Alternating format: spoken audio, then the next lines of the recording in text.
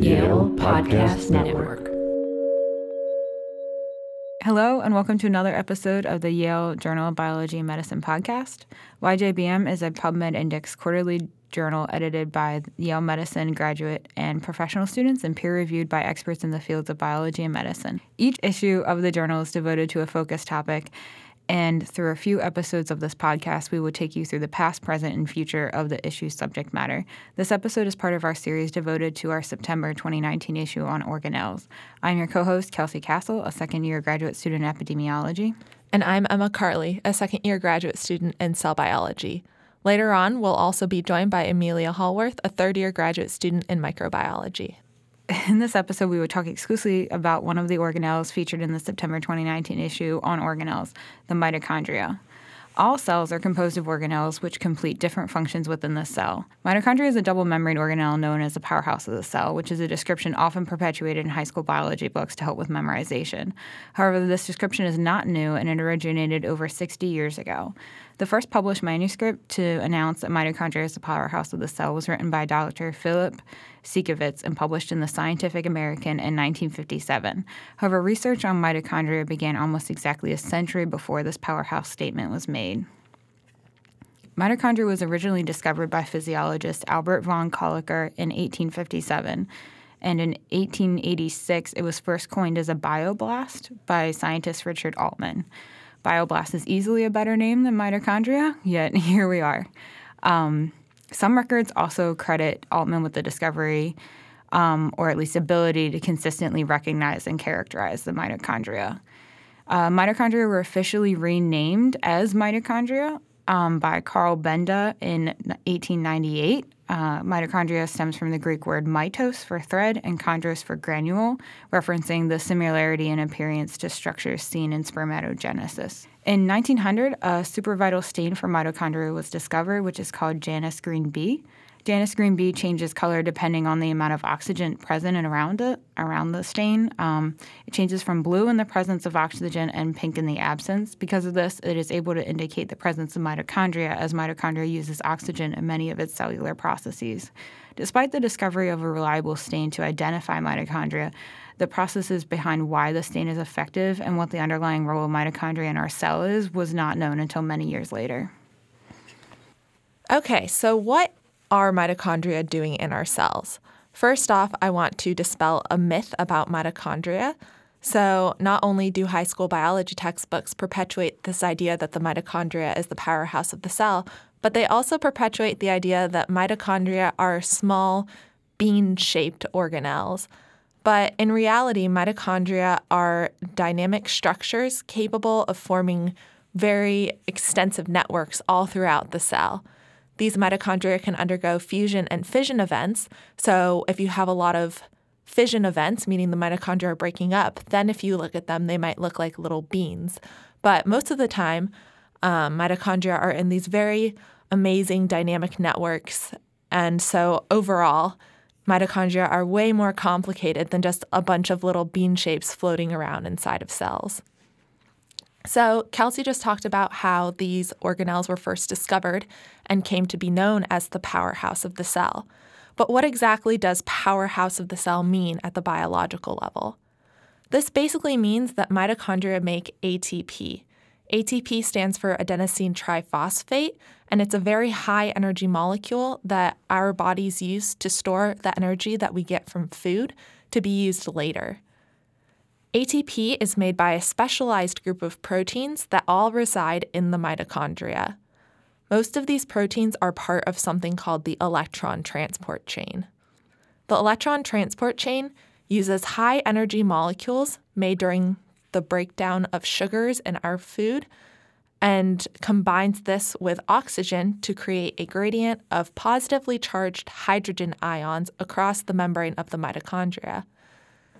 The protein ATP synthase then uses this positively charged hydrogen gradient to make ATP from ADP and an inorganic phosphate. For every one molecule of the sugar glucose and 6 molecules of oxygen, you can get 36 ATP. So this process is very, very good at generating energy from the sugars and fats that are found in our food. Can you still make ATP if you don't have enough oxygen, like when you're exercising? Yeah, so ATP synthase, the very last step that happens in the mitochondria, only makes 32 of the 36 ATP that you get from every glucose molecule. The rest come from steps that occur in the cytosol of the cell, which are anaerobic and don't require oxygen. However, as you can see, you would only get 4 ATPs if you were to just rely on that process. So making ATP using oxygen and using all these cool proteins found in the mitochondria is way more energy efficient. You can get lots more energy out of your food. And I just wanted to take a second to talk about ATP synthase, that very, very last step in the formation of ATP, because it's one of my favorite proteins in biology. In order to make ATP, this ATP synthase protein will rotate like a motor, and it's this rotation that allows for the generation of ATP. In 1997, some very clever scientists from the Tokyo Institute of Technology actually designed an experiment that allowed them to visualize this rotation under a microscope, which for me is absolutely amazing and very beautiful. So this is one of the most elegant and beautiful molecular machines in our body, in my opinion at least, and it is found in the mitochondria. So overall, this powerhouse of the cell is only one example of how mitochondria are very closely linked to our metabolism, or the process by which our body builds up and breaks down the molecules that make up our cells. So mitochondria are also intimately involved in the processes that make other important biological molecules, including the nucleotides that make up our DNA and our RNA. Although mitochondria are known as the powerhouse of the cell, they also play a role in other key cellular processes that don't necessarily have to do with metabolism. For example, mitochondria are really important for apoptosis, or programmed cell death. Apoptosis is a very important process that is constantly occurring in our bodies. Apoptosis is really important during development. For example, in a developing embryo, initially when limbs develop, there are cells in between what will eventually become each of the individual fingers, and those cells need to undergo this programmed cell death in order to allow for each of the individual fingers to form. In adult animals and adult organisms, apoptosis is important to get rid of any cells that may have gotten damaged in a way that won't damage the other cells around it. So during apoptosis, a group of protein-cleaving enzymes, essentially fancy molecular scissors that will chop up any protein around it, called caspases, are activated, and these caspases will begin to systematically break down proteins in the cell during apoptosis. In healthy cells, these caspases are in an inactive form so that they don't digest proteins in the cell inappropriately, so they must be activated in order to function. One of the key proteins required for the activation of caspases is called cytochrome C. Cytochrome C is actually part of that electron transport chain that I mentioned previously when the mitochondria is performing its powerhouse of the cell role. So cytochrome C is really important in one of the first steps of apoptosis. So during apoptosis, the outer membrane of the mitochondria will rupture, allowing for cytochrome C to be released into the cytoplasm, where it can interact with and activate these caspases to allow for the progression of apoptosis. So essentially, the mitochondria allows for a physical separation between these caspases and cytochrome C in order to prevent unnecessary cell death. Overall, the mitochondria are incredible organelles that are not only important as the powerhouse of the cell, but are also involved in many other key cellular processes. You've talked a lot about what mitochondria do in our cells. How do mitochondria affect us at the level of the organism? Well, mitochondria are really important for a lot of things. They make the energy that we need in order to move and things like that. But one cool thing that mitochondria does is that it actually helps newborn babies keep warm through a process called non-shivering thermogenesis. I previously mentioned that when mitochondria are acting as the powerhouse of the cell, the electron transport chain we use the high-energy molecules created by breakdown of sugar along with oxygen to make a gradient of positively charged hydrogen ions. So during non-shivering thermogenesis, specifically in the brown adipose tissue of infants, there is a protein called uncoupling protein that will prevent this positively charged hydrogen ion gradient from being used to make ATP, and instead it will be used to generate heat. So you said that oxygen is required to make the hydrogen ion gradient used to make ATP or heat. Is non-shivering thermogenesis affected if a baby doesn't get enough oxygen? Yeah, so babies who don't get enough oxygen can't actually do non-shivering thermogenesis. So along with all the other side effects that you would have from having low oxygen, they can't properly regulate their body temperature. So there are chemicals that are capable of performing the same function as uncoupling protein performs in the brown adipose tissue of these babies. These molecules are called uncouplers. In 1933, an uncoupler called 2,4-dinitrophenol, or DNP, was found to cause significant weight loss in adults. The rationale behind this drug is that DNP essentially makes it very difficult for your body to build up ATP because DNP is causing this hydrogen ion gradient that's built inside of your mitochondria to be used to make heat instead of to be used to make ATP. So your body has to break down a lot more fats and sugars that you consume in your diet in order to get the amount of ATP that it needs, since so much of it is being turned into heat. So this sounds like a miracle drug, and you may be asking yourself, why isn't everybody taking this who has issues with weight? Why hasn't this solved obesity in America? Unfortunately, this is too good to be true.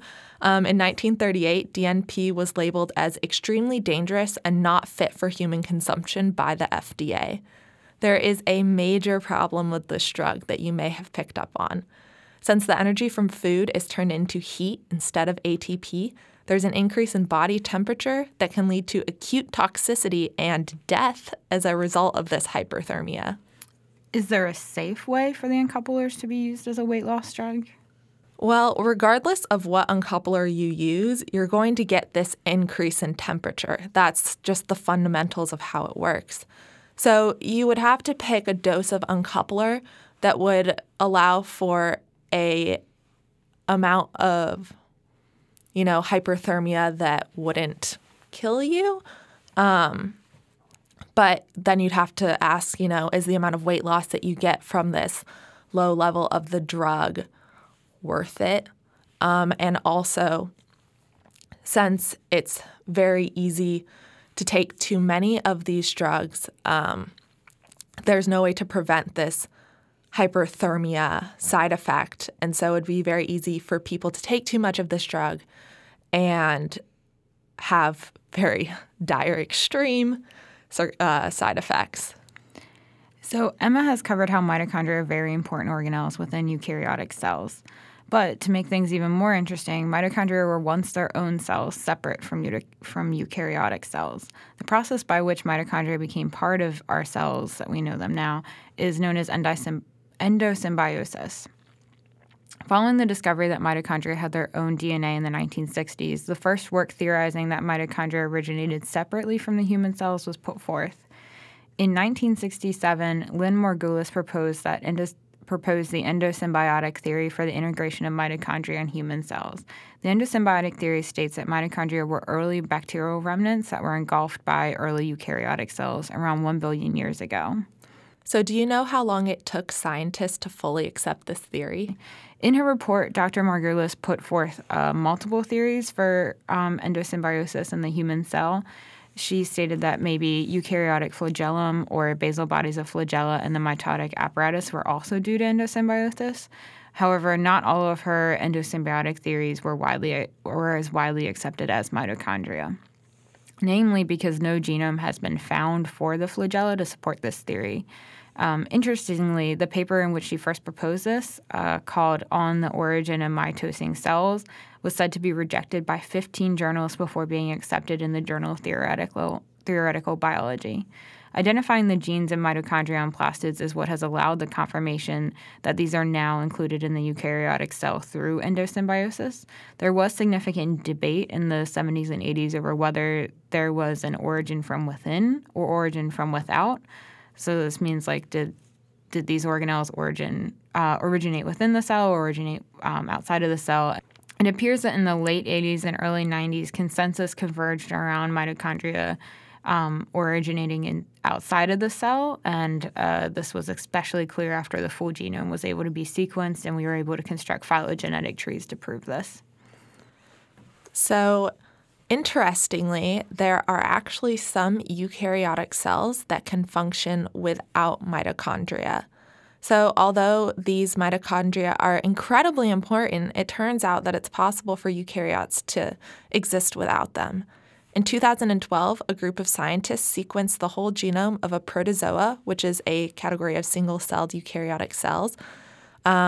This protozoa is called Monocercomonoides, and I apologize to those scientists for my butchering of the name. So this organism belongs to a group of eukaryotes called oxymonads, and this group of eukaryotes live in the gut of wood-eating insects, such as termites, and appear to play a role in the digestion of wood, which is wild. So these scientists found that Monocercomonoides has no trace of any genes that encode mitochondrial proteins. Instead, they identified components that would allow this eukaryote to perform anaerobic respiration, which is oxygen-independent ATP production.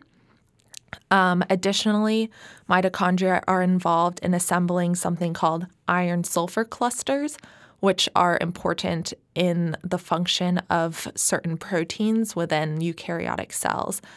And these scientists found that this eukaryote has a different system from most eukaryotes to assemble these iron-sulfur clusters, and that this assembly process more similarly resembles the process found in prokaryotic cells, such as bacteria.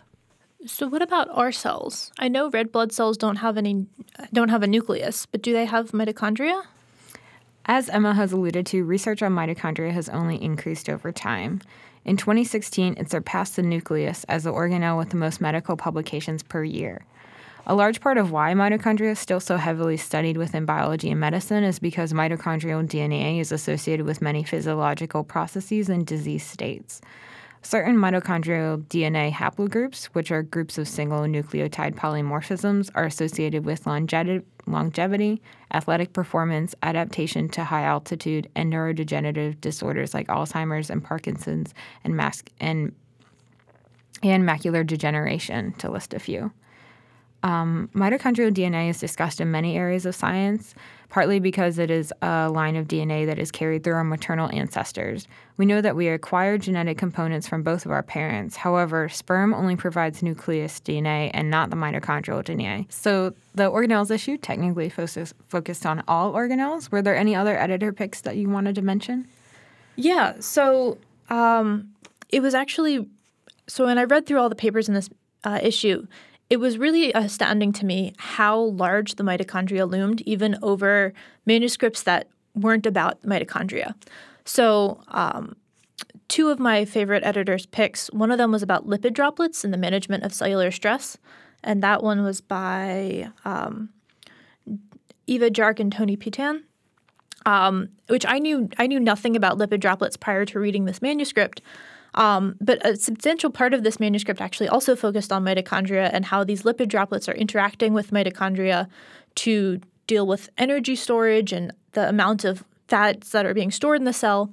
And then the other manuscript that I really liked was on leishmania, and they are a parasite that gets into your cell and then forms a vacuole in which they grow. And this manuscript was looking at the proteins that were on this parasite this parasite vacuole membrane and how this is affecting this parasite-host interaction, which on the face of it doesn't really seem to be about mitochondria, and I don't think they actually mention them. But as someone who also studies an intracellular parasite, I thought this was very cool. And in my case, in Coxiella, which is what I study, not Leishmania, mitochondria are incredibly important to the infection process and whether this is able to happen or not, because both the parasite and the host still need energy. So that was another editor's pick. And then the final editor's pick was about localization of a protein into the nucleolus, which is the part of the nucleus where ribosomes are created. This one doesn't have a whole lot to do with mitochondria, but it was also pretty cool. Awesome. It's so cool to hear all the wide range of topics that you can have in this issue. And it's crazy that so many of them somehow can be related back to the mitochondria. Yeah. Actually, while we're on the topic, I have one more I want to spotlight, which was Rose et al. And this paper, as Emma mentioned, mitochondria are not just static little kidney bean-shaped things. They have these really complicated networks, and they're constantly moving around and doing things. And so this one paper by Rose et al. Is looking at the proteins that are required for making this fusion and fission happen. Really goes into a lot of detail about those proteins and is also talking about fusion and fission in chloroplasts, which we didn't talk about today. So if you're interested in that, that's another paper you could read. Awesome. As a cell biologist, I think that watching mitochondria fusion and fission is super cool. Love those microscopy docs. So we have one more question for you. So why were you interested in working on a Yale Journal Biology and Medicine issue that is specific to organelles? So I had mentioned that my work is on intracellular bacteria Coxiella and on how it's interacting with the host. And so I really like a lot of cell biology. A lot of my papers I read and a lot of the things I think about are very much cell biology related, even though I am a microbiologist. And so when we decided when YJBM voted that we wanted to do an issue on organelles, it was one I was very interested in. And I mean, I also had the spare time to do it. So that was how I ended up on this issue. So thank you, Amelia, for joining us and for walking us through your issue. And thank you, Emma, for contributing your great cell biology background to this special episode. There are many other people behind this podcast that you might never get a chance to hear. So we'd like to thank the Yale School of Medicine for being our home for YJBM and the podcast. We'd like to thank the Yale Broadcast Center for help with recording, editing, and publishing our podcast. Shout out to Ryan McAvoy. Thank you to the YJBM editorial board, especially our editor-in-chief, which is also Amelia Howarth, and that also includes Devin Washi, and the deputy editors for the Organelles issue, which were Amelia Howarth and John Ventura.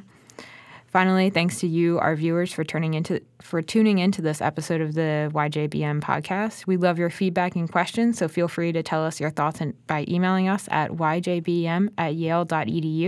If you enjoyed our podcast, please share our podcast on SoundCloud or Apple Podcasts. Thank you.